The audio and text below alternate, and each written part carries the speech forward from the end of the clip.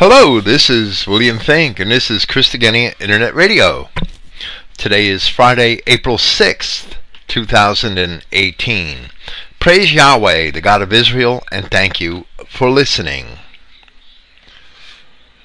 2 road trips in 3 weeks. Twice we got to go to Rocky Top, Tennessee. 2 road trips in 3 weeks have made me sort of weary and is really cramping my schedule. Tonight we are going to commence with our presentation of Bertrand Comparet's sermon, Christianity in the Old Testament. This is part 4. There will actually be 5 parts to this series.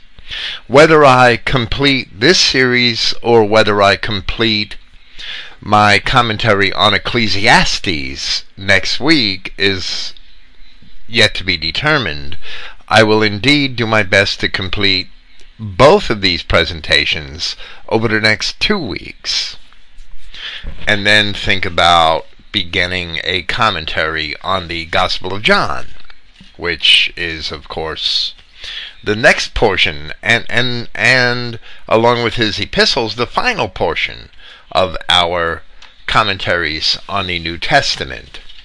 In the future, I might revisit Matthew and Mark, having done them rather early and probably not quite having the discipline that I developed over the last few years. I look at the notes sometimes and I think that I probably could have done better. So maybe that's on the schedule for sometime in the 2020s.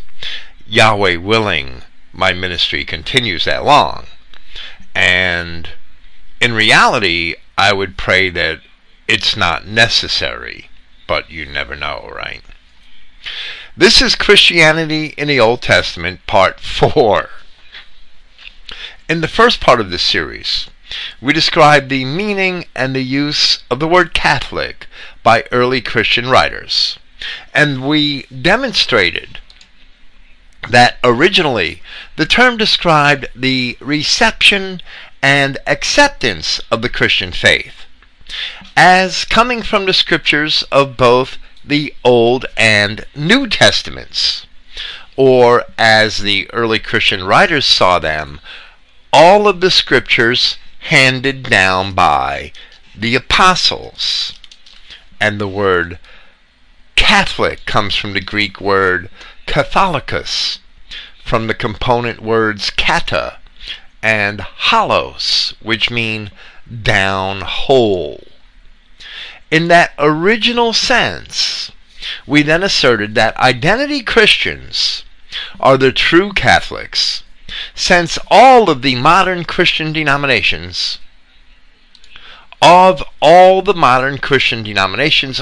we understand that both testaments and both covenants apply exclusively to ourselves. And of course, when I state identity Christians, I'm referring to Christians of white European descent, because it's for those people that these covenants were made.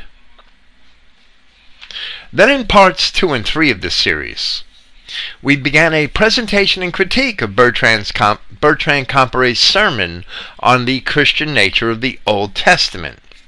Doing this, we hope to expand somewhat on Comparet's original sermon while adding our own opinions and outlining the reasons for our differences wherever we may disagree with him. I actually had a Twitter bimbo this past week tell me that my notes on Comparet's sermons were stupid because she has absolutely no real grounding in what Christian identity is, and because she basically idolizes Bertrand Comparet and esteems him to be infallible. When I offered to actually discuss the scripture, she ignored me. Imagine that. One topic we expanded on in part 3 of the series was the sacrifice of Isaac by Abraham. While Comparet described it as a foreshadow of Christianity from his own perspective, and said little that we had any serious disagreement with. Our Christian faith is often condemned on this account, that a man would sacrifice his own son. Our pagan adversaries often complain that human sacrifice is Jewish in nature. So we were compelled to expand greatly on Comparet's original sermon in this regard. We agree with our pagan adversaries that human sacrifice, is evil. However, last week we took the time to demonstrate, probably 2 weeks ago when we presented part 3 of this series, we took the time to demonstrate that human sacrifice is also pagan, and that ancient pagan literature has many instances of human sacrifice, which was looked upon favorably and even blessed by pagan gods. We gave as examples the sacrifice of Iphigenia by Agamemnon, the king of the Danaans, and the sacrifice of, I believe it was 9 of his own sons to Odin by the ancient Swedish king On, or Ane, A-N-E, as he's sometimes called. We also illustrated the fact that these heathen kings sacrificed their own children for their own personal gain. But Abraham, sacrificing Isaac, had nothing to gain. He had everything to lose, since Isaac was his only heir.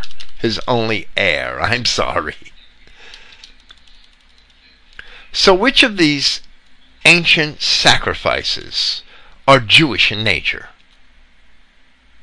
In the end, we must admit that the heathen sacrifices are worthy to be called Jewish. But Abraham's sacrifice was selfless, a token of his obedience to God, rather than to his own lusts for money and power. So in the end, Abraham's beloved son was spared, and Abraham was greatly rewarded for that obedience which he displayed. This is the essence of Christianity, that we please our God through obedience to his will, and our willingness to sacrifice ourselves for the benefit of our God and our people. Abraham was already promised that his own people would inherit the earth, and he was willing to give anything, even his most loved son, on their behalf. That is a type which was later fulfilled by Christ, as Yahweh God indeed gave his own most loved son on behalf of his own people. That was the theme throughout much of Bertrand Comparet's sermon up to this point, that while a suitable animal was provided to die on behalf of Isaac, ultimately Yahshua Christ himself was the Lamb of God who died once for all on behalf of his people, as Paul of Tarsus attests in Hebrews chapter 10.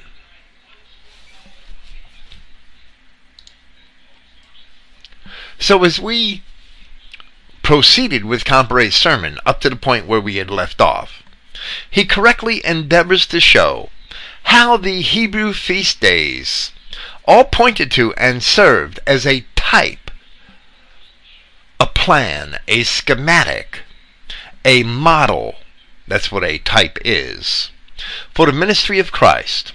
And in this regard we have discussed the Passover, the first fruits during the Feast of Unleavened Bread, and the Feast of Weeks, which was also called Pentecost. While we had minor disagreements with some of Comparet's remarks, we certainly agree with him in principle, and for the most part, his insight into these things as they correlate with the gospel has certainly been remarkable. Here we shall continue with our presentation and critical review of Christianity in the Old Testament by Bertrand Comparet. This is digitized from Your Heritage and prepared with critical notes by Clifton A. Emahiser. The Your Heritage volume of Comparet sermons is also known under the title The Complete Works of Bertrand Comparet. It is available from Kingdom Identity Ministries. Now, continuing with Comparet from where we had left off in part 3 of this series. Have we now completed our review of Christianity in the Old Testament? Far from it.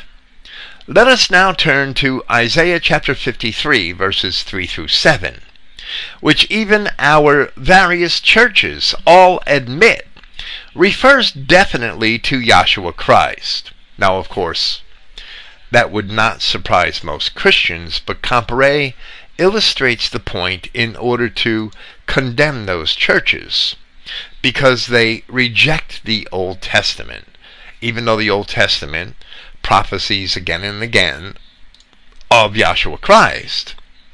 Now, a lot of the churches, in my experience, love to point out at least some of the prophecies of Christ in the Old Testament, but then they completely ignore the entire purpose of Christ as it is outlined in the Old Testament, and they swear that God changed his mind in the New Testament,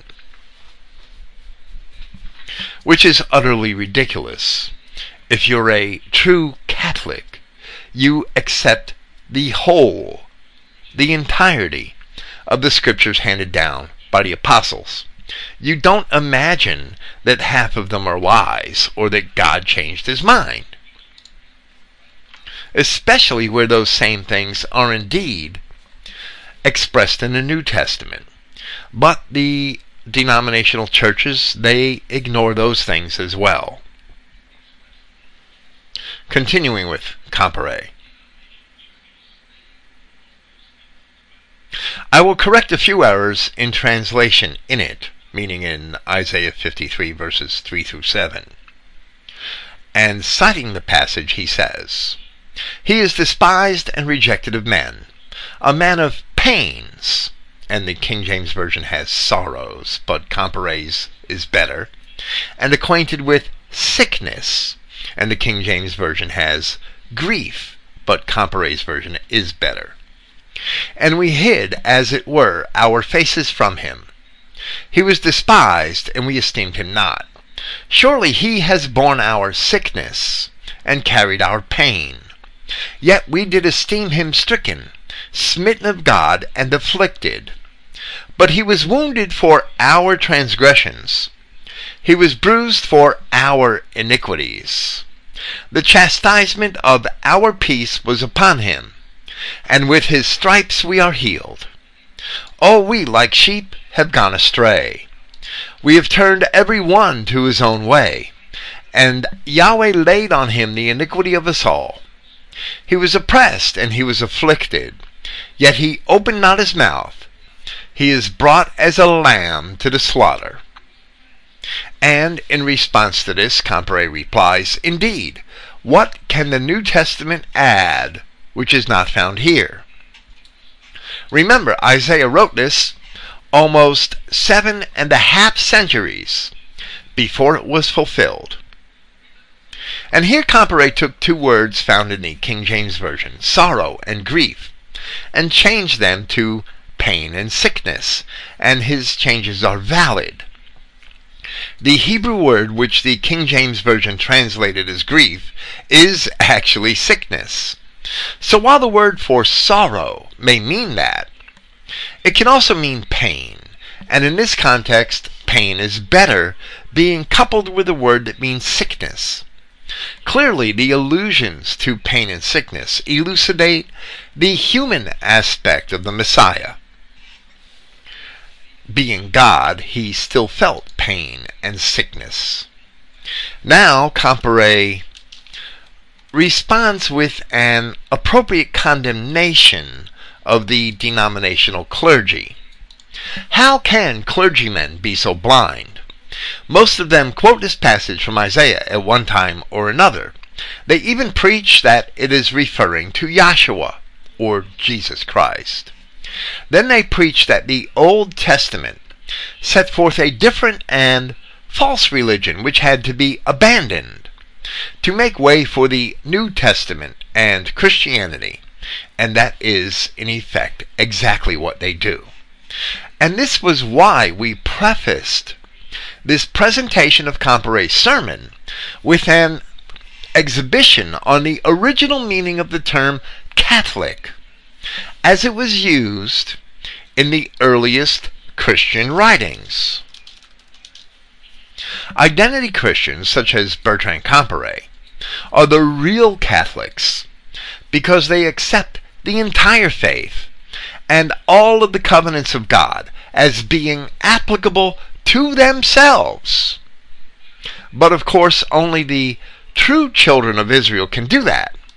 So by necessity, a real Christian can only be an identity Christian.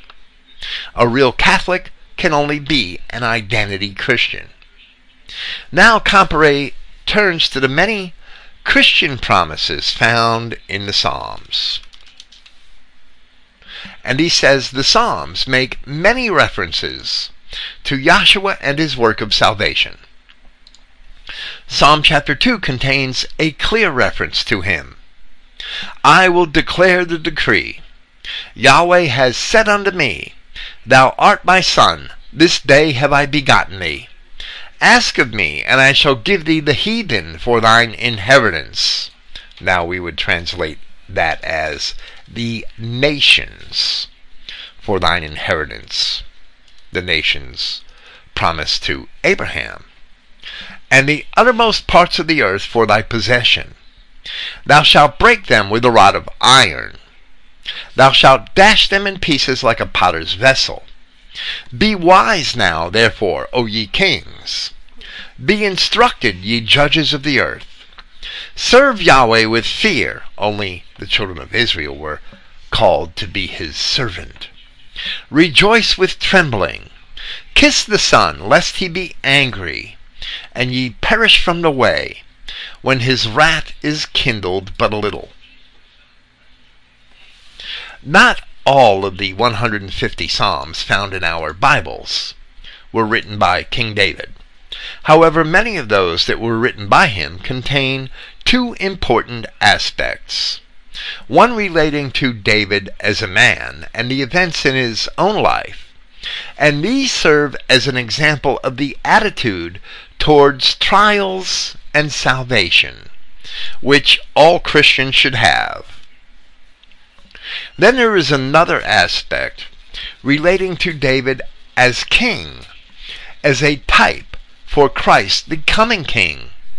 Found within this aspect are many statements and prophecies which David did not quite fulfill, at least completely, but which could only refer prophetically to Christ himself.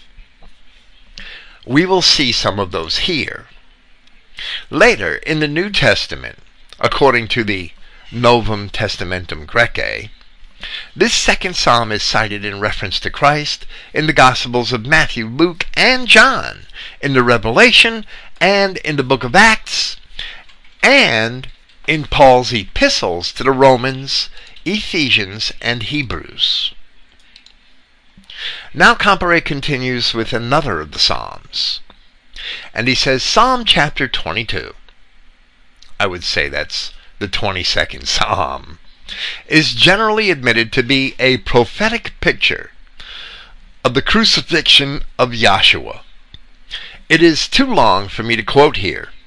Read it for yourself, and you will see that it describes the crucifixion. Now, here we will take the time to read the most pertinent Christian passages of the 22nd Psalm. We have the time because we are splitting Bertrand Comparet's sermon into 4 parts, so we have 4 times more time than he had. This was a very long sermon, even by Bertrand Comparet standards. This 22nd Psalm is also attributed to David. My God, why hast thou forsaken me? Why art thou so far from helping me, and from the words of my roaring? Now, the word Elohim can mean my judge, or in plural, my judges. And I believe that where Christ quotes this psalm in the New Testament, that would be the better interpretation. However, here, David is making an appeal to Yahweh as his God. And that double meaning actually affords us a convenience in basically interpreting the passage either way. Yahshua Christ was indeed God, and he was setting an example for men, but it was his judges who deserted him at the crucifixion. He cannot desert himself, unless, of course, he was only setting an example for men and displaying the weakness of a man. The word here is actually not Elohim, but El, and could be interpreted, my God, or my judge, why hast thou forsaken me? And still be an appeal by David to Yahweh, his God. So, that's my opinion of this line from the 22nd Psalm as it appears in the New Testament. And I think I expounded on that when I did do my commentaries on the Synoptic Gospels, or at least on one or possibly more of them. I don't know if I hit on it in all three. I don't even know if this passage is cited, if it's recorded in all three. It might be. It might be recorded in all four.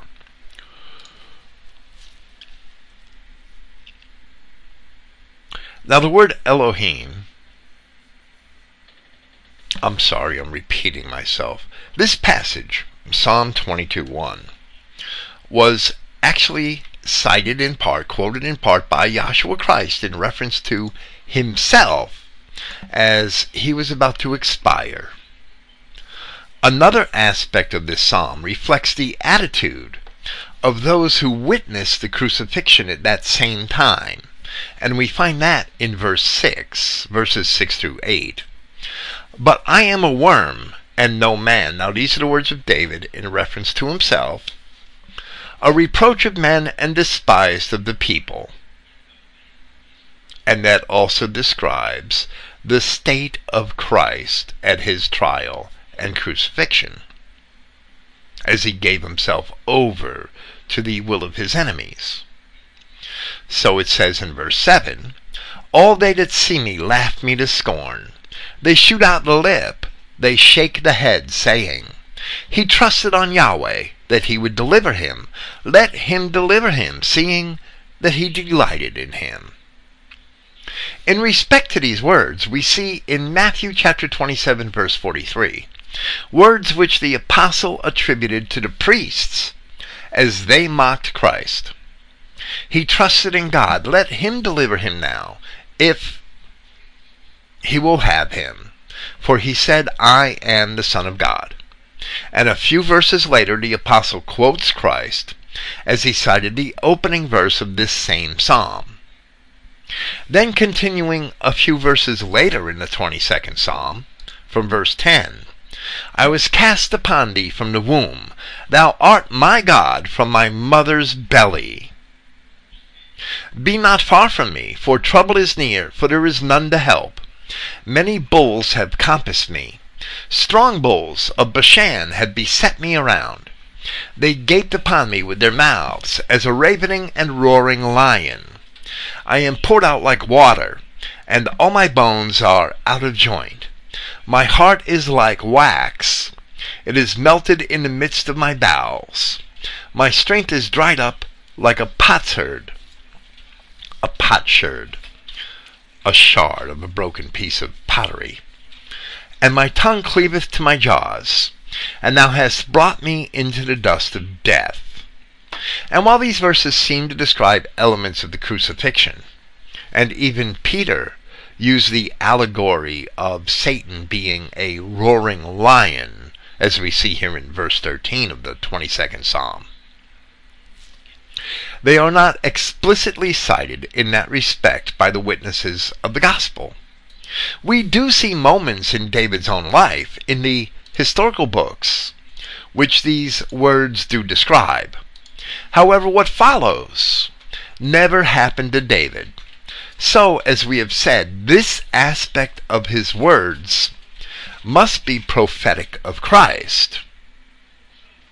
For dogs have compassed me, the assembly of the wicked have enclosed me, they pierced my hands and my feet. I may tell all my bones, they look on and stare upon me. They part my garments among them, and cast lots upon my vesture. But be not thou far from me, O Yahweh, O my strength. Haste thee to help me. Deliver my soul from the sword, my darling from the power of the dog. There is no doubt that these words were intentionally prophetic of the Passion of the Christ. And now, as we continue with the psalm, we shall see a prophetic explanation of the purpose of the Christ, which only applies to Christians from a vantage point of Christian identity truth. From verse 22, I will declare thy name unto my brethren. In the midst of the congregation will I praise thee. Ye that fear Yahweh, praise him, all ye the seed of Jacob. Glorify him, and fear him, all ye the seed of Israel. For he is not despised nor abhorred the affliction of the afflicted, neither has he hid his face from him. But when he cries unto him, he heard. My praise shall be of thee in the great congregation. I will pay my vows before them that fear him. The meek shall eat and be satisfied. They shall praise Yahweh that seek him. Your heart shall live forever. All the ends of the world shall remember, everywhere Israel is scattered, and turn unto Yahweh, and all the kindreds of the nations, those same nations of Israel, the tribes of the nations, shall worship before thee. For the kingdom is Yahweh's, and he is the governor among the nations. All they that be fat upon the earth shall eat and worship. All they that go down to the dust shall bow before him, and none can keep alive his own soul. A seed, not multiple, a seed shall serve him. It shall be accounted to Yahweh for a generation, or properly a remnant. They shall come and shall declare his righteousness unto a people that shall be born, that he has done this. That prophetic people that shall be born were indeed the dispersed children of Israel found throughout the nations of Europe and the East at the time of the apostles. And for that reason, the apostles went to those places in search of the lost sheep of the house of Israel.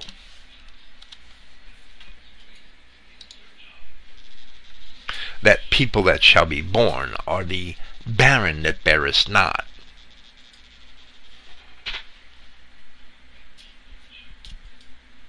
Now Comparet continues with another psalm, Psalm 40. Psalm 40, verses 6 through 10, again prophecies of Yahshua, as it is recognized in Hebrews chapter 10, verses 5 through 14. Don't these New Testament Christians ever read the New Testament? In other words, Comparet is mocking the denominational churches for not realizing all of the many connections between the New Testament and the Old, that the New Testament is meaningless without the Old, while they consider themselves New Testament only Christians, which is basically an oxymoron. He says Joshua certainly did fulfill these words of Psalm 40. Sacrifice and offering thou did not desire. Mine ears hast thou opened. Burnt offering and sin offering have thou not required. Then I said, Lo, I come. In the volume of the book it is written of me. I delight to do thy will, O my God. Yea, thy law is within my heart. I have preached righteousness in the great congregation. Lo, I have not refrained my lips, O Yahweh. Thou knowest, I have not hid thy righteousness within my heart. I have declared thy faithfulness and thy salvation. I have not concealed thy loving kindness and thy truth from the great congregation.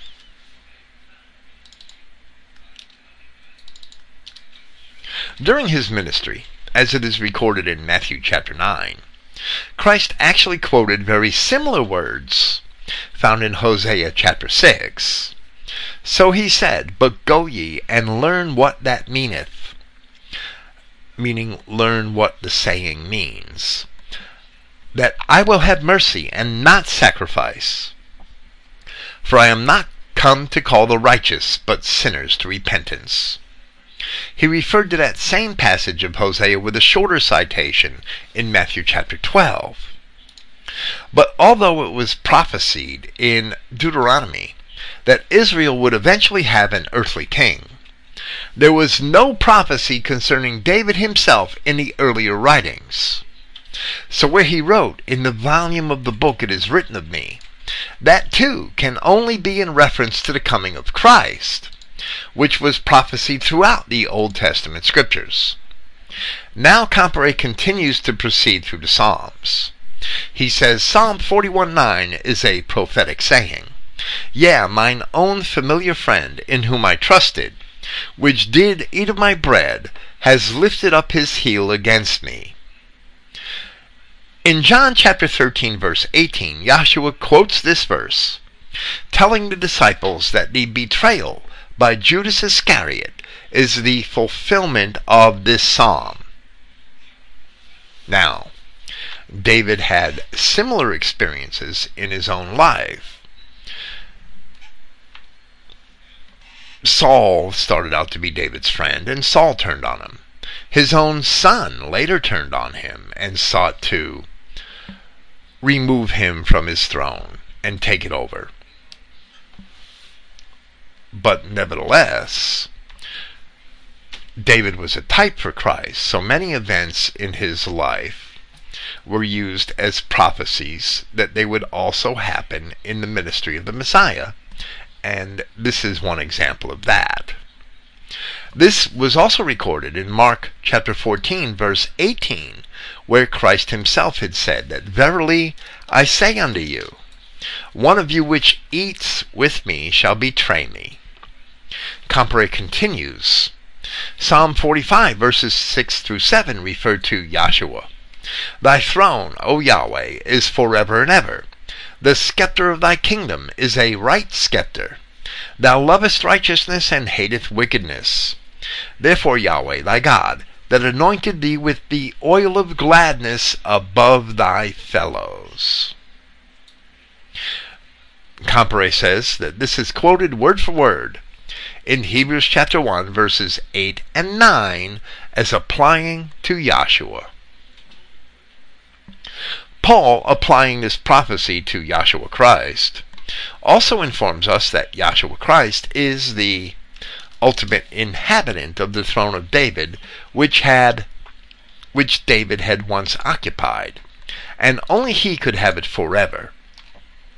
Again, Comparet continues, Psalm 68:18 refers to Yahshua's deliverance of the dead from their previous captivity by the powers of evil, saying, Thou hast ascended on high. Thou hast led captivity captive. Thou hast received gifts for men, yea, for the rebellious also, that Yahweh might dwell among them, the rebellious, of course, being the children of Israel. This psalm is quoted by Paul in Ephesians chapter 4, verses 7 through 10, explaining its reference to Yahshua. We can also compare the final verses of Psalm 68 to the revelation of Yahshua Christ, where we read, "Sing unto God, ye kingdoms of the earth. O sing praises unto Yahweh, Selah. To him that rides upon the heaven of heavens, which were of old. Lo, he does send out his voice, and that a mighty voice. Ascribe ye strength unto God. His excellency is over Israel, his strength is in the clouds. O God, thou art terrible out of the holy places. The God of Israel is he that gives strength and power unto his people. Blessed be God." Thus we read in Revelation chapter 11, a parallel to those verses in Psalm chapter 68, or the 68th Psalm. "And the seventh angel sounded, and there were great voices in heaven saying, The kingdoms of this world are become the kingdoms of our Lord, and of his Christ, and he shall reign for ever and ever. And the 24 elders which sat before God on their seats fell upon their faces and worshipped God, saying, We give thanks, O Yahweh God Almighty, which art and was, and art to come, because thou hast taken to thee thy great power, and hast reigned." Next, Comparet continues and says, Psalm 69:9 refers to Yahshua's single-minded devotion to doing his Father's will, regardless of the consequences, and says, "For the zeal of thine house has eaten me up, and the reproaches of them that reproach thee are fallen upon me."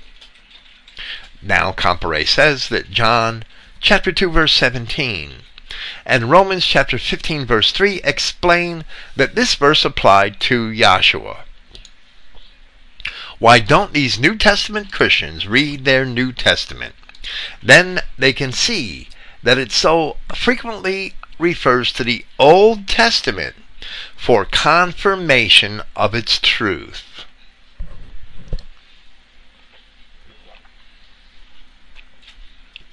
And while this reflects David's attitude, it was not fully manifest until it was manifested in Christ.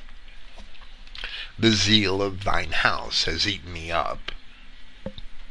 Now Comparet quotes a psalm where David, who had no master in Israel when he wrote these words, must have been writing in reference to Christ.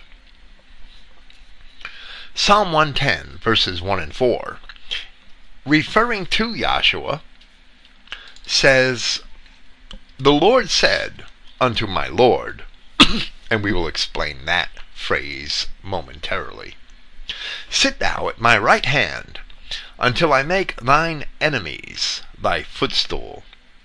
And in verse 4, Yahweh has sworn, or the Lord has sworn in the King James Version, Yahweh has sworn and will not repent.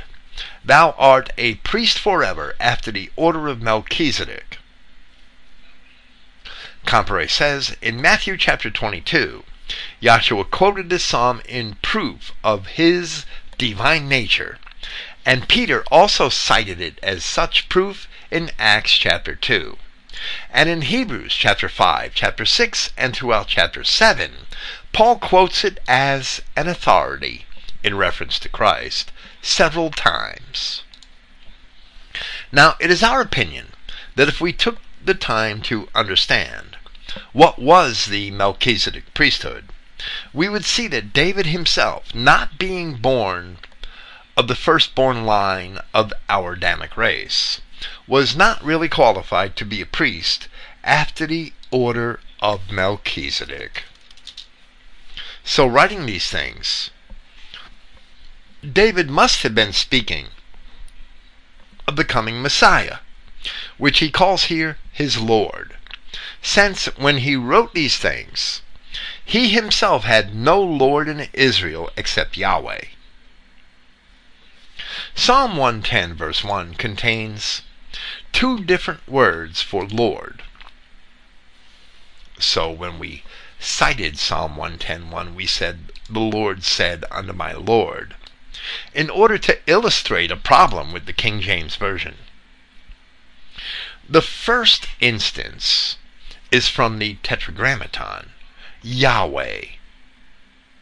The second is the generic word Adon, which literally means Lord. It's a synonym of the word Baal. So the psalm, and it's also the word from which we get Odin. So the psalm should say, Yahweh said unto my Lord, sit thou at my right hand, because Adon is simply a title that means Lord. Yahweh said unto my Lord, sit thou at my right hand. As it is recorded in 3 of the Gospels, Yahshua did indeed cite this verse referring to the divine nature of the Messiah, who was prophesied to be a son of David. And he asked, if David then calls him Lord, how is he his son? Properly, a son can never be lord over his own fathers, who are always his superiors. Honor thy father. Therefore, only Yahshua Christ is Yahweh God incarnate as a man, and therefore only he can be the root of Jesse, as he is described in yet another prophecy of Christ in Isaiah chapter 11, a prophecy which Comparet has not yet mentioned, and the root and the offspring of David, as he is similarly described in the Revelation chapter 22. And therefore, he is both David's son and David's Lord, and David wrote as much in reference to him. So Comparet correctly states that Yahshua Christ referred to this psalm as proof of his own divine nature. Concluding his exhibition from the Psalms, Comparet says, there are also several other identifiable references to Yahshua in other psalms, but we have covered that field enough, and we agree that these psalms alone should be sufficient proof of the Christian nature of the Old Testament, which should cause anyone who is truly in pursuit of truth to further investigate our Christian identity assertions. The 27th edition of the Nestle Aland Novum Testamentum Graecae has an appendix listing New Testament references to passages in the Old Testament.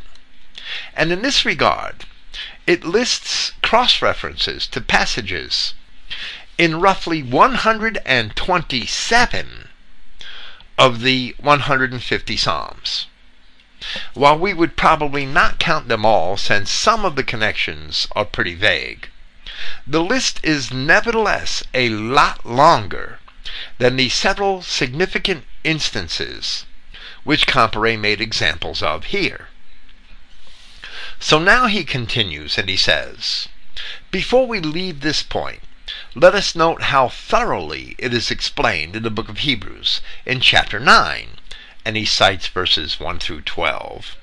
And he says, then verily, the first covenant had also ordinances of divine service and an earthly sanctuary. For there was a tabernacle made, the first, wherein was the candlestick and the table and the showbread, which is called the sanctuary. And after the second veil, the tabernacle which is called the holiest of all, which had the golden censer and the ark of the covenant overlaid round about with gold, wherein was the golden pot that had manna, and Aaron's rod that budded, and the tablets of the covenant, and over it the cherubim of glory, shadowing the mercy seat.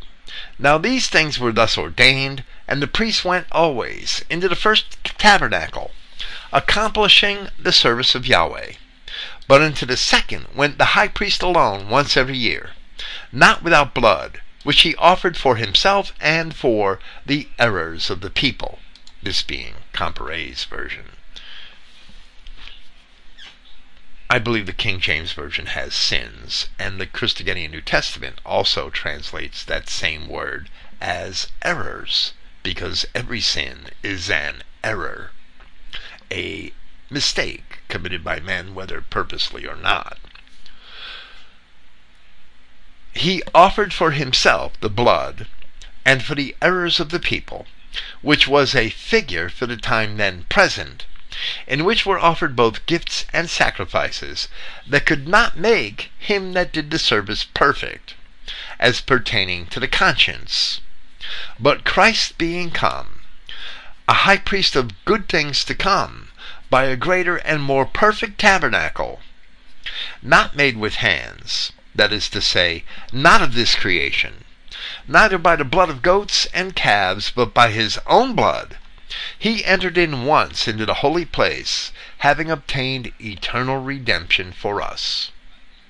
And indeed, the entire purpose of Paul's epistle to the Hebrews was to serve as a proof that the Messiah had come and had done away with the need for the Old Testament rituals and the Levitical priesthood, which were the remnant trappings of a covenant that by necessity, on account of the failures of the people, had been replaced with a greater revelation from God, a revelation which had been promised throughout the Old Testament itself.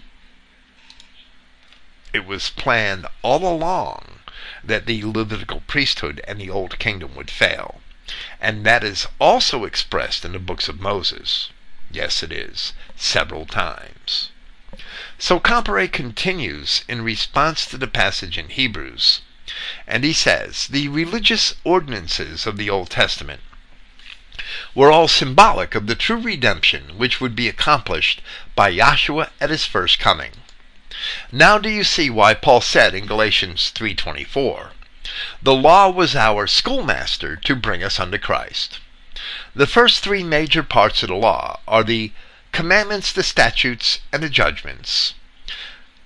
Establish rules of conduct which one must follow if his conduct is to be righteous. We all fall short of such good conduct and do not gain righteousness by our own actions, and the law condemns us for this. The fourth division of the law, the ordinances which set up all the religious rituals and ceremonies, points out that righteousness can be gained only through the death of another in our place, paying the penalty for our sins. As we have seen, this clearly symbolized that the real sacrifice, not the mere symbol of it, was that which would be made by Yahshua at his first coming, in his crucifixion and resurrection. And I must admit that while I have not yet developed a full thesis on the subject, not taking the time to individually investigate every passage where the words commandment, statute, law, and judgment appear, I would divide the laws slightly differently than the way Comparet divided them here. The terms commandment and statute are often used interchangeably and describe both moral laws and the laws that pertain to dress and general conduct, as well as the religious laws that referred to the conduct of the priesthood, things which are done away with in Christ. The Old Testament seems to distinguish only three categories, called statutes and judgments and laws in Leviticus chapter 26, verse 46, but only statutes and judgments in Leviticus chapter 18, and often in Deuteronomy, only statutes and judgments, but sometimes the commandments and the statutes and the judgments. You could look all this right up in your concordance. I have yet to notice a verse which explains that there are four distinct categories. The same word translated in the King James Version as statute is often also translated as ordinance. So that lends to a confusion which is not easily sorted out. Look up in your concordance under ordinance or ordinances, and you'll see chuk or chuka, and that's the same word that's often translated statute or statutes. So we really can't distinguish statutes from ordinances, so easily as we might suppose. My own division of the law would seek to distinguish between moral commandments, which transcend the Levitical priesthood and the Old Testament dispensation, and the laws which were designed to maintain Israel as a distinct kingdom, regulating dress and certain aspects of conduct, civil conduct, and the ordinances of the priesthood related to the maintenance of that kingdom, which includes all of the sacrifices and ceremonial rituals. And then, of course, there are the judgments, which are the punishments for crime and for sin. There's a law against stealing your car, but then there's a judgment which tells the thief that he must replace your car with 2.5 cars or 5 cars, depending on the circumstances of the theft. I know originally it applied to cattle, to sheep and steer and goats, but it has to apply to cars as well. This last group, the sacrifices and ceremonial rituals, Comparet calls religious ordinances.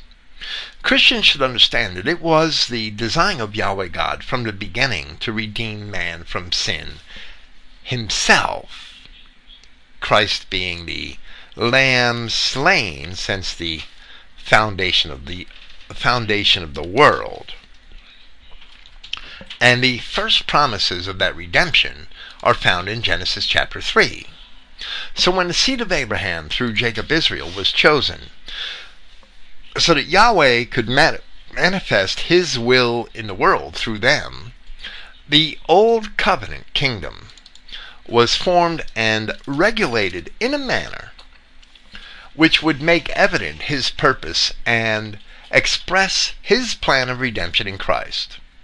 This is evident, as Comparet has already explained, in the sacrifices, in the substance of the sacrifices, as well as in the organization of the feast days.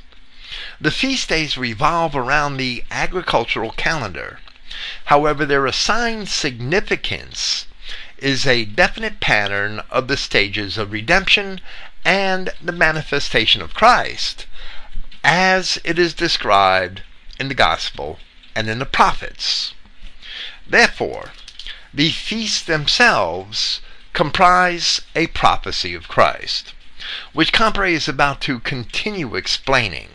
He's already explained the significance of the Passover, of the first fruits offering during the Feast of Unleavened Bread, and of the Feast of Weeks, which is the first fruits of the wheat, often also called Pentecost, especially in the Greek copies of New Scripture, of the Scripture, which are the New Testament and the Septuagint.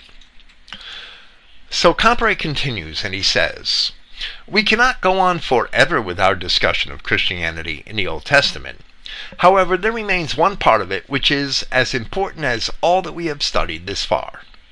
These are the 3 fall festivals: the Hebrew New Year, Rosh Hashanah, the Day of Atonement, Yom Kippur, and the Feast of the Tabernacles.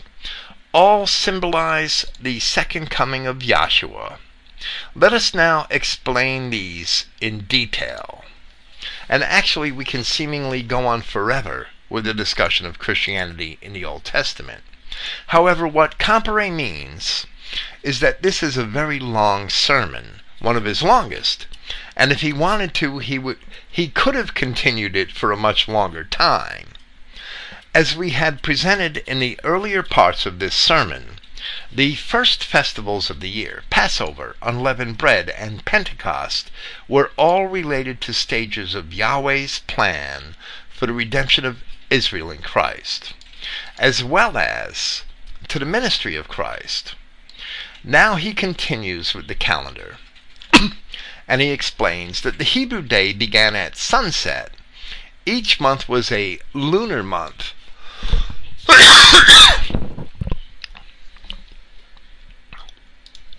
I'm sorry, I need a drink. Oh, we caught some allergies, I guess, in Kentucky that resulted in sore throats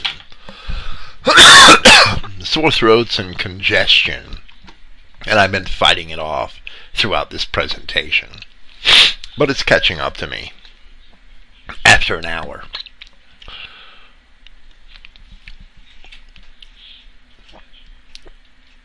Comparet continues with the calendar, and he explains that the Hebrew day began at sunset. Each month was a lunar month, always beginning with the new moon. Today we calculate the time when the moon is exactly opposite from its position at the full moon, and this is the astronomical new moon.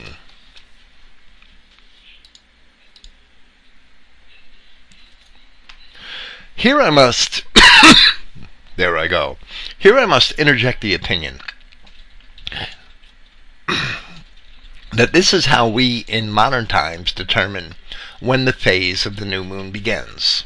When you don't see the moon, right? But that is not necessarily how it was in ancient times, as it is not explained in Scripture. However, Amos chapter 8 indicates to us that we should be able to see a new moon, where it says, "Hear this, O ye that swallow up the needy." It's the condemnation of the rich, right? Even to make the poor of the land to fail, saying, "When will the new moon be gone, that we may sell corn, and the Sabbath, that we may set forth wheat, making the ephah small and the shekel great, and falsifying the balances by deceit." Of course, the rich were rich because they were robbers. If one cannot see a new moon, as it is reckoned in modern times, then one cannot really ask, when will the new moon be gone? And to us it makes more sense that the ancient new moon was the first sight of the waxing crescent. The waxing crescent means that it gets a little larger every night until it's a half moon and then a full moon eventually.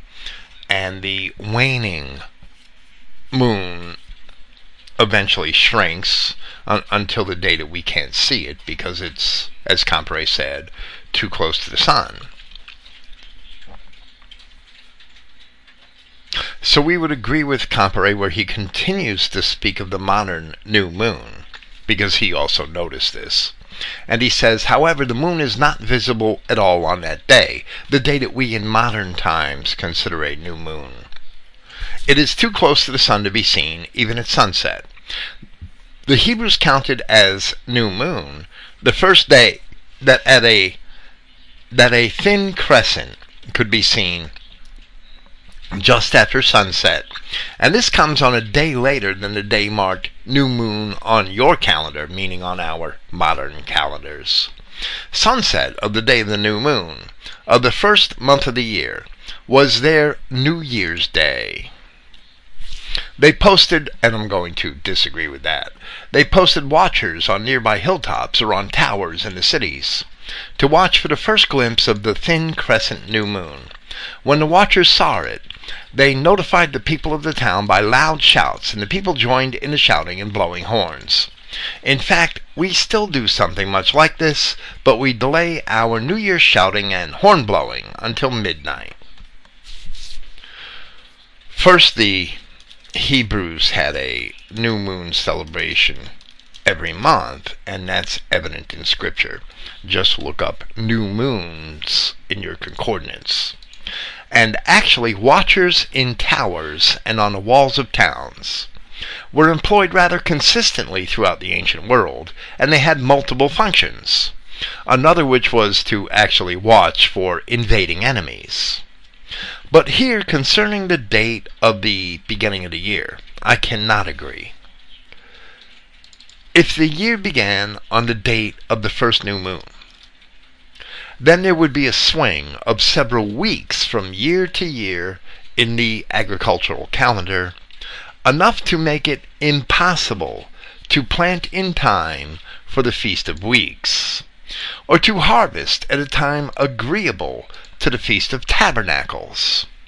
This is also why the errant Easter calculation of the modern churches swings by as much as 35 days each year.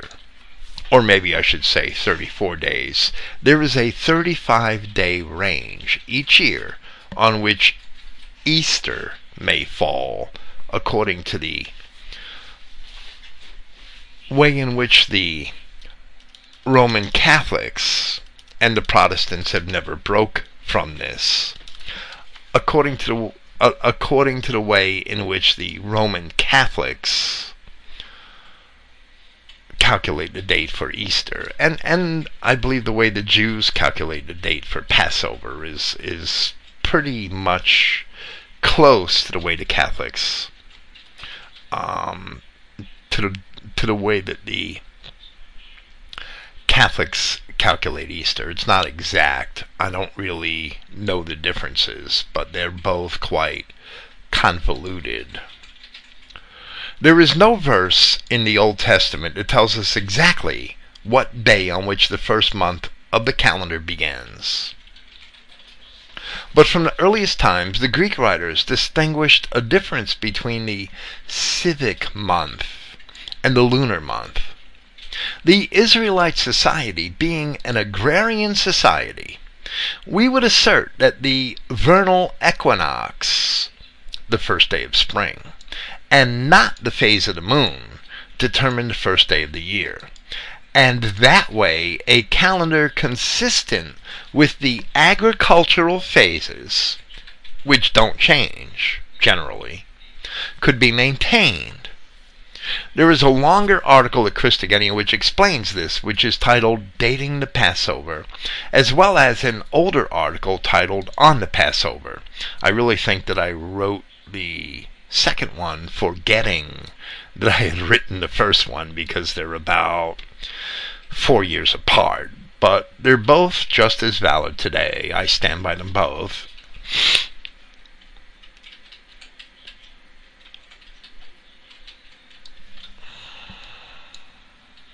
So I'll leave them both online. Comparet continues. We find the ordinance governing it in Numbers chapter 29, verse 1. And in the 7th month, on the first day of the month, ye have a holy convocation. Ye shall do no servile work. It is a day of blowing the trumpets unto you. The answer is, he says, if you are wondering about this reference to it as the 7th month, the answer is that the Hebrews had 2 separate calendar years. One was the civil year, commencing with the month Nisan in the spring. The other was the sacred year, commencing with the month Tishri, which was the 7th month in the civil year. And here Comparet makes an assertion, but he does not support it with Scripture. That there's like a day of awe in Leviticus chapter 23, or a day of shouting. I don't know if there's enough evidence in Scripture that we can determine that that was the first day of the year on a civic calendar, and Comparet doesn't supply any Scripture. Rather, the 7th month corresponded approximately with the hour October, and that was the time of the fall feasts, as well as the main harvest of the agricultural year. As he continues, we should bear in mind that all of the stone circles of the ancient world apparently had a way of determining the vernal equinox, which we consider to be the first day of spring, and which, I believe, was the first day of the Hebrew calendar, the first day of the Hebrew year. Originally, the Romans also had celebrated the first day of their calendar year at the vernal equinox, or thereabouts, and they later changed it to the date that we're familiar with after the winter solstice, which begins our modern year, January. But here Comparet says, on a small scale, the New Year ritual was watchers scanning the heavens, looking there for the sign of the end of one period of time, a year, and the beginning of another. What is symbolized on the great scale is that we are to watch for the sign in the heavens marking the return of Yahshua, ending this age and beginning the next. Now, this is basically the Feast of Trumpets that's being described. And there is really nothing in the Bible that I know of, I could have missed something, I'm sure, I'm not perfect, that designates this as the first day of some sort of civic year. And we can't take for granted that the modern Jewish practice is actually the ancient practice. We can't take that for granted. Just because the Jews in modern times consider Rosh Hashanah, or the Day of Shouting, or the Day of Blasting, which is the Feast of Trumpets, just because they consider that their civic calendar, the first day of their civil calendar today, the Jews aren't the people of Israel. The Jews aren't the children of the kingdom. They may have easily brought in some pagan practice that they always had as Edomites and Canaanites. That's very possible. So I don't know why Comparet seems to have followed that. I don't know. But I think it's bullshit. That's my opinion. Until I see scripture. And he didn't provide any. Speaking of this Feast of Trumpets, because that's really what he's talking about, Yahshua explains this for us in Matthew chapter 24, verses 30 through 31. And then shall appear the sign of the Son of Man in heaven, and then shall all the tribes of the earth mourn, and they shall see the Son of Man coming in the clouds of heaven, with great power and glory. And he shall send his angels with a great sound of a trumpet, and they shall gather together his elect from the four winds, from one end of heaven to the other. Now,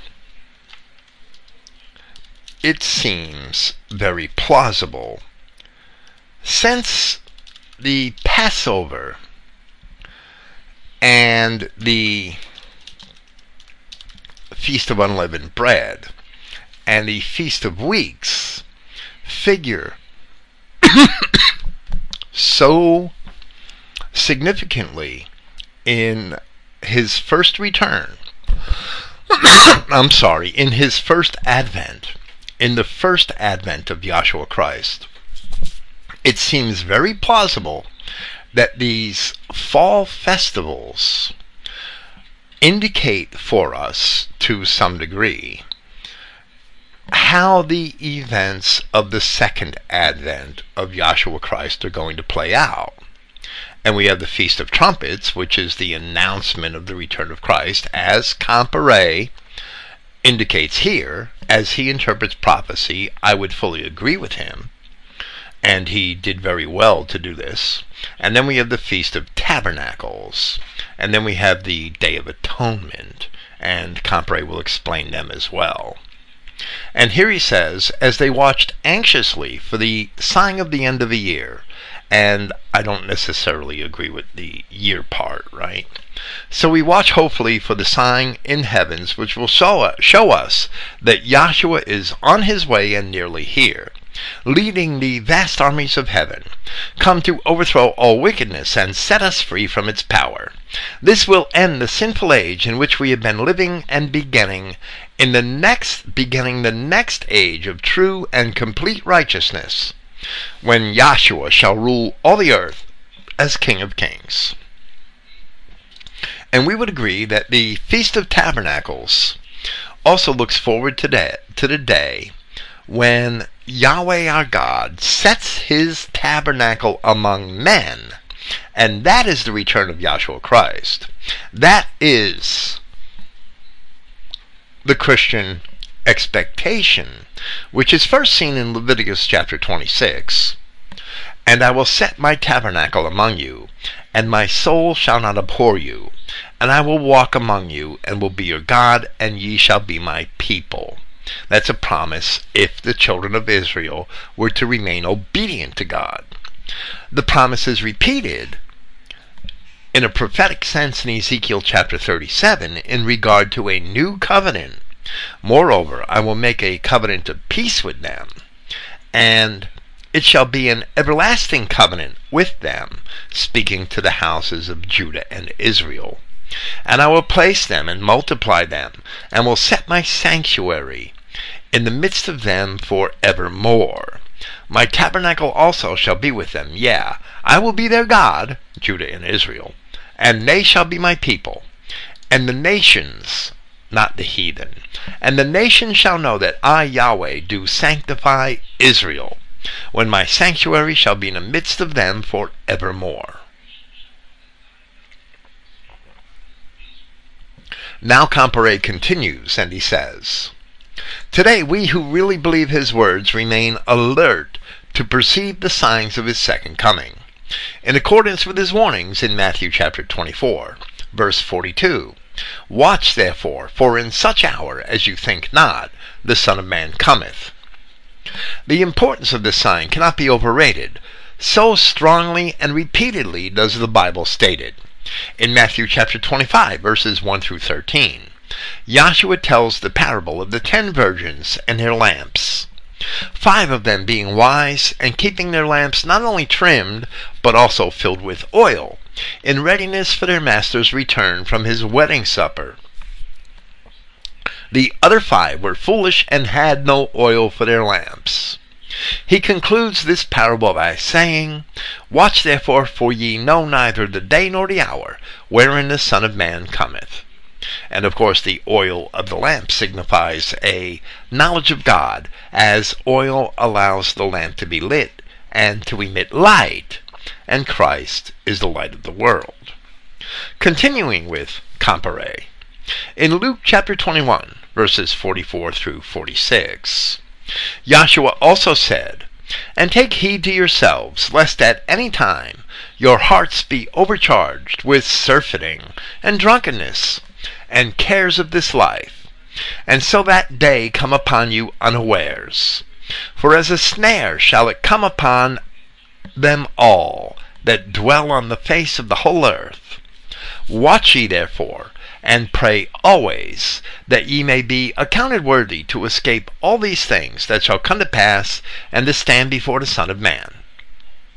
Paul tells us in Thessalonians chapter 5, verses 4 through 6, But ye, brethren, are not in darkness, that the day should overtake you as a thief. Ye are all the children of light and the children of the day. We are not of the night nor of the darkness.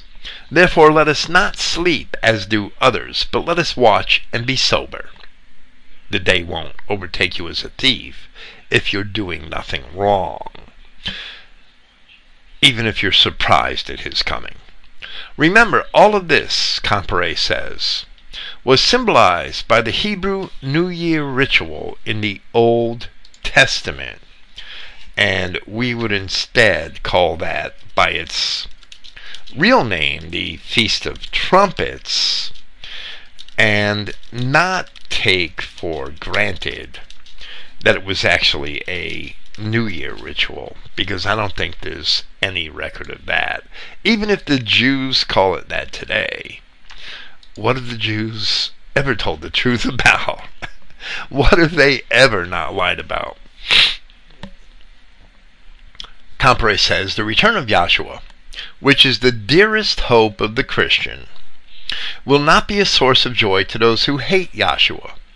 Both Old and New Testaments alike tell us of his enemies' terror as they see their judgment and punishment coming.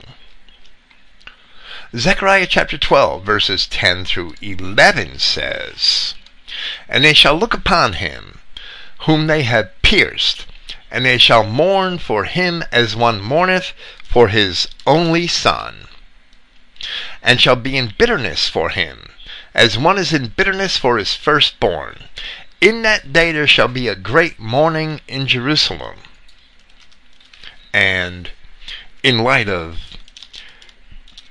Revelation chapter 19, we cannot be so sure that the Feast of Trumpets, in the real Feast of Trumpets, which is to come,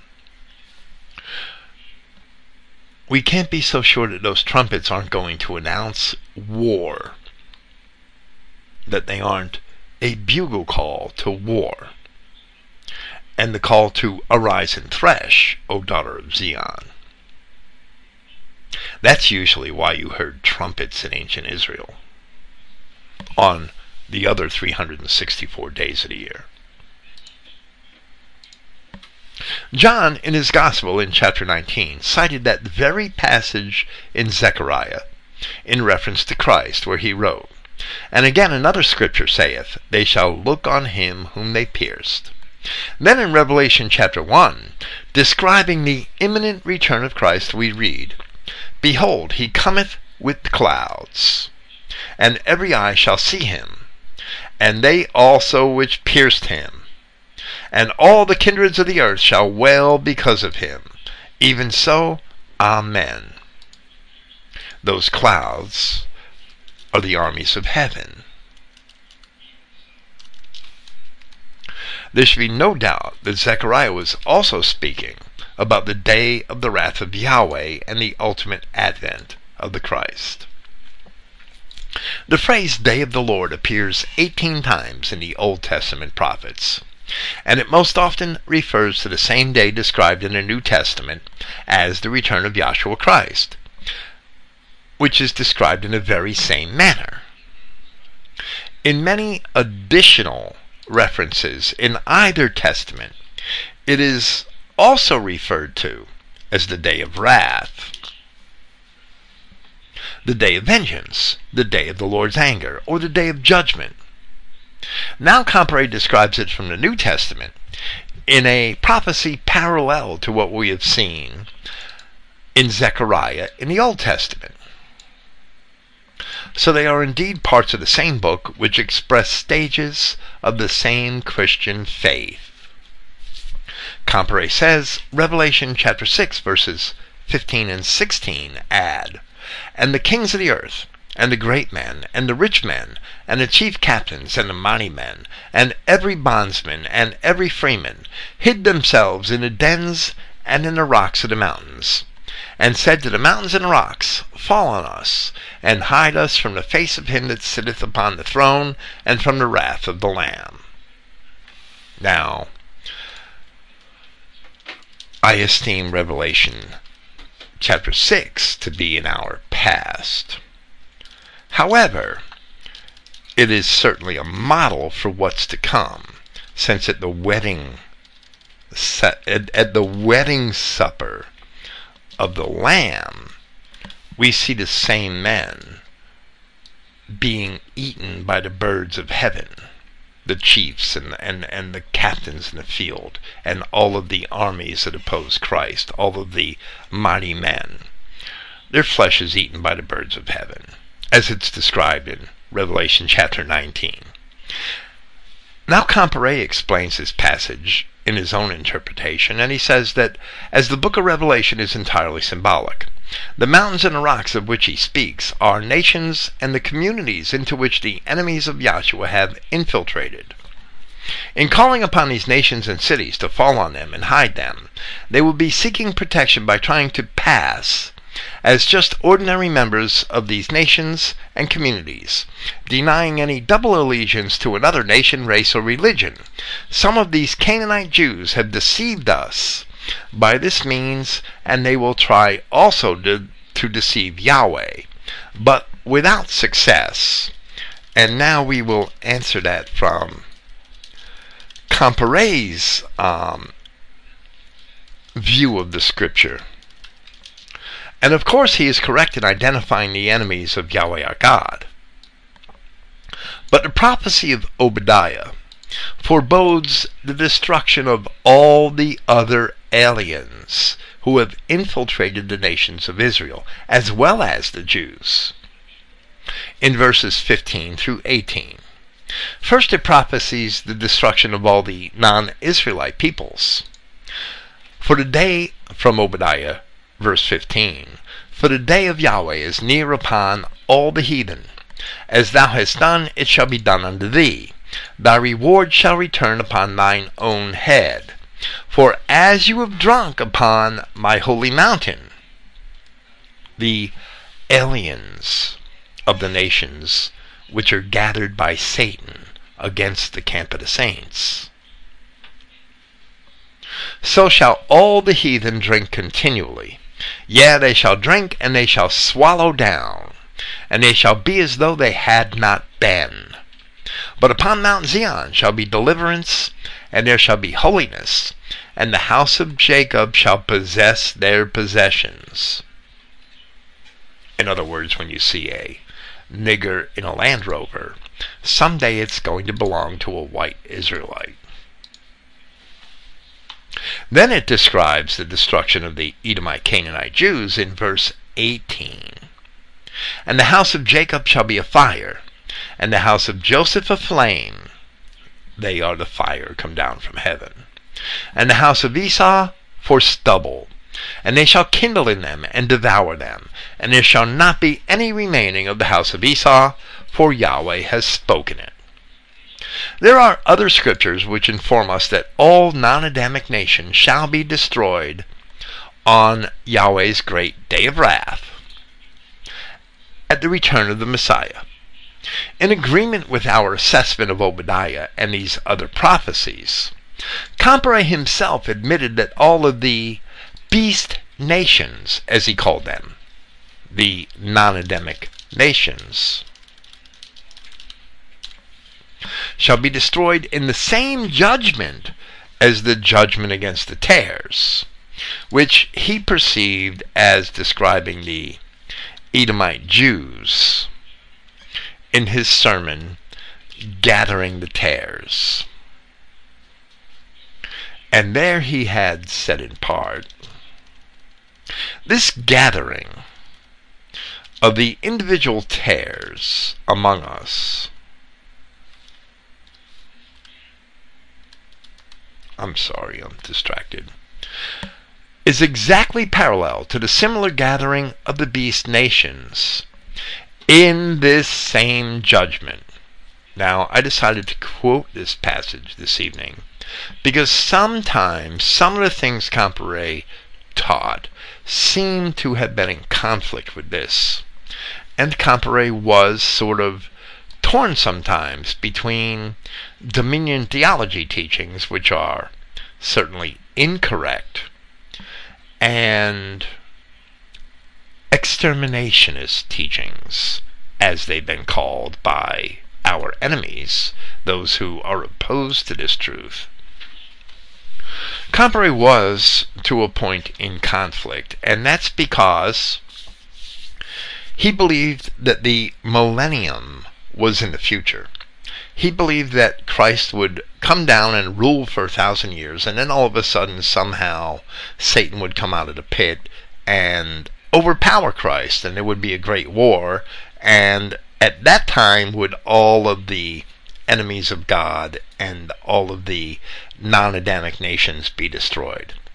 But Comparet believed that during the millennial rule of Christ, which he saw as being in the future, that Christ would rule over the beast nations and try to conform them to the law, and that he would fail. That's what Comparet believed. And I think that's because he really didn't understand that the line concerning the resurrection shouldn't really be in Revelation chapter 20, and that the millennial rule of Christ actually happened as Christianity was the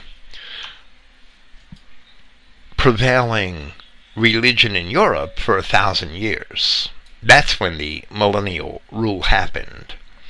And now, in our present day, Satan has gathered the nations against the camp of the saints.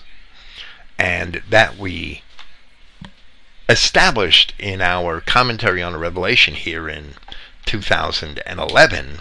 And of course, I am even more certain of the veracity of my interpretation of that chapter now than I was in 2011. I haven't budged from that belief one bit, and I certainly won't, because I'm sure it's correct.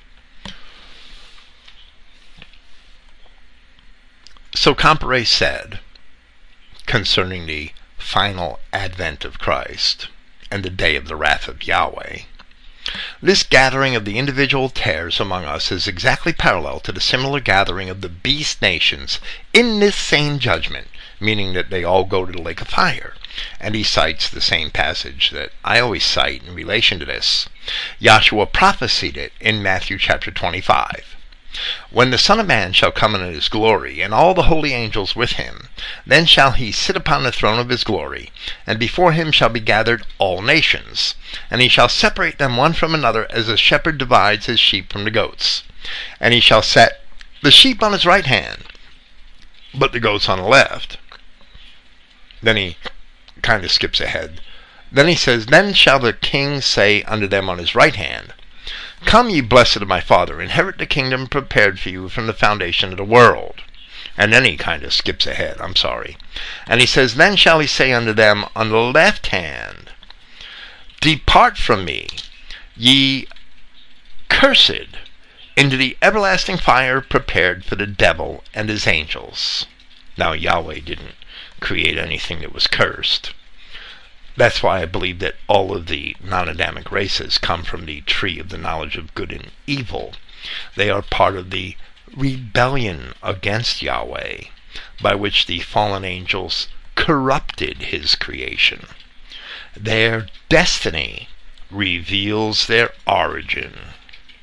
Comparet says, of course there must be a division, separation, and discrimination, to say it plainly. This is the purpose for which Yahshua came. In Luke chapter 12, verse 51, Yahshua says, Suppose ye that I am come to give peace on earth? I tell you, nay, but rather division.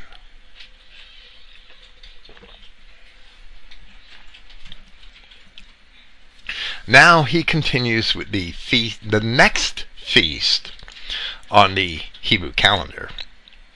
The next fall festival was the Day of Atonement, on the 10th day of the Hebrew month Tishri. It was the most solemn it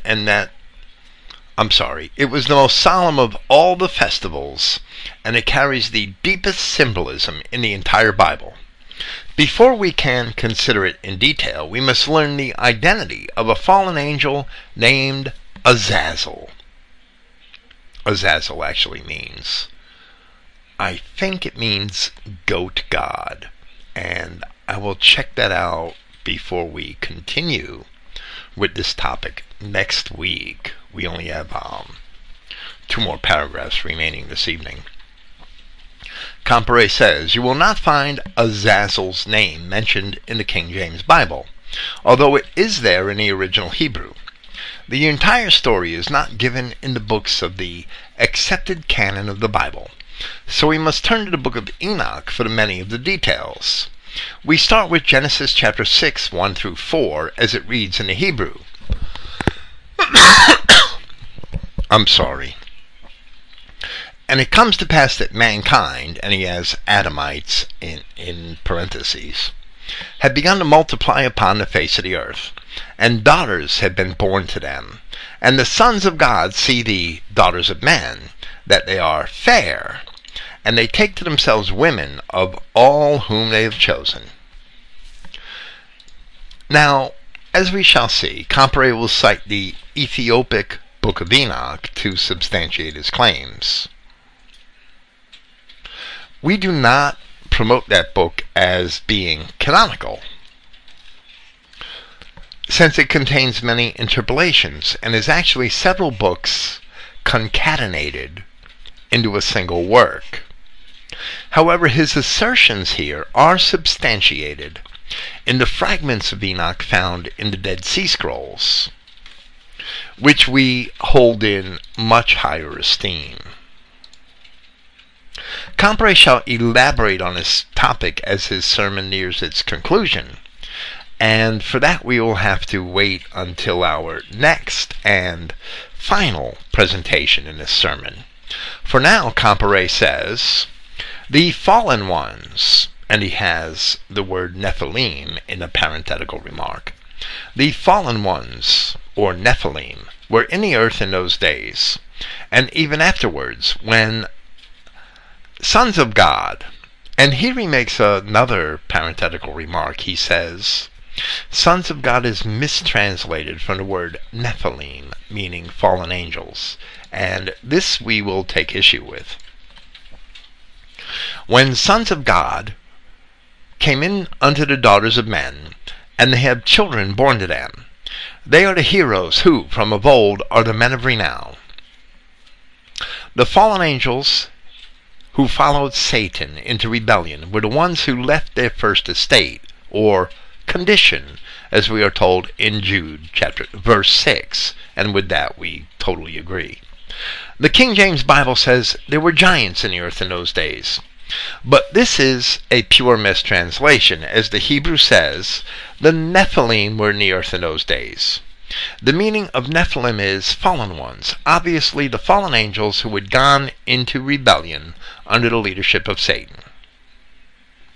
And here Comparet makes a serious error. While he is correct that the word giants in Genesis chapter 6 is indeed Nephilim,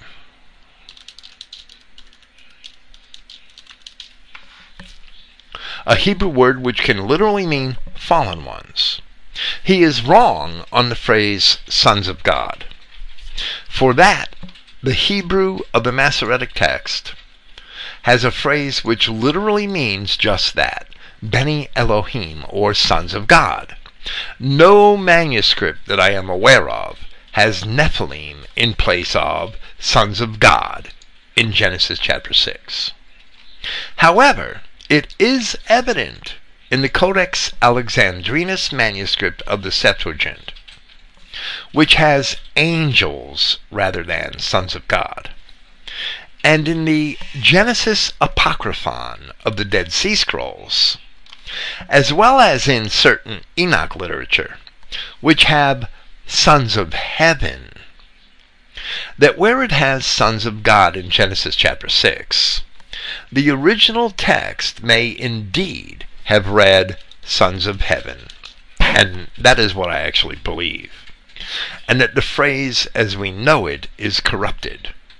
This we explained in detail in an essay at Christogenea entitled The Problem with Genesis 6, 1-4, reading sons of heaven as a reference to the previously fallen angels, who are called the tree of the knowledge of good and evil in Genesis chapter 3.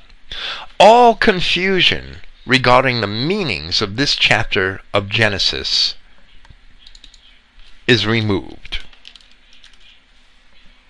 We shall return to this point as we finish with Bertrand Comparet's sermon in the near future, Yahweh God be willing. As I said earlier this evening, I'm not sure if I'm going to complete this sermon next week or if I'm going to complete Ecclesiastes next week and this sermon after that. We'll see. Either way, I pray we finish them both in the next couple of weeks. Praise Yahweh, the God of Israel, never the God of the Jews, the eternal enemy of the Jews. And good night.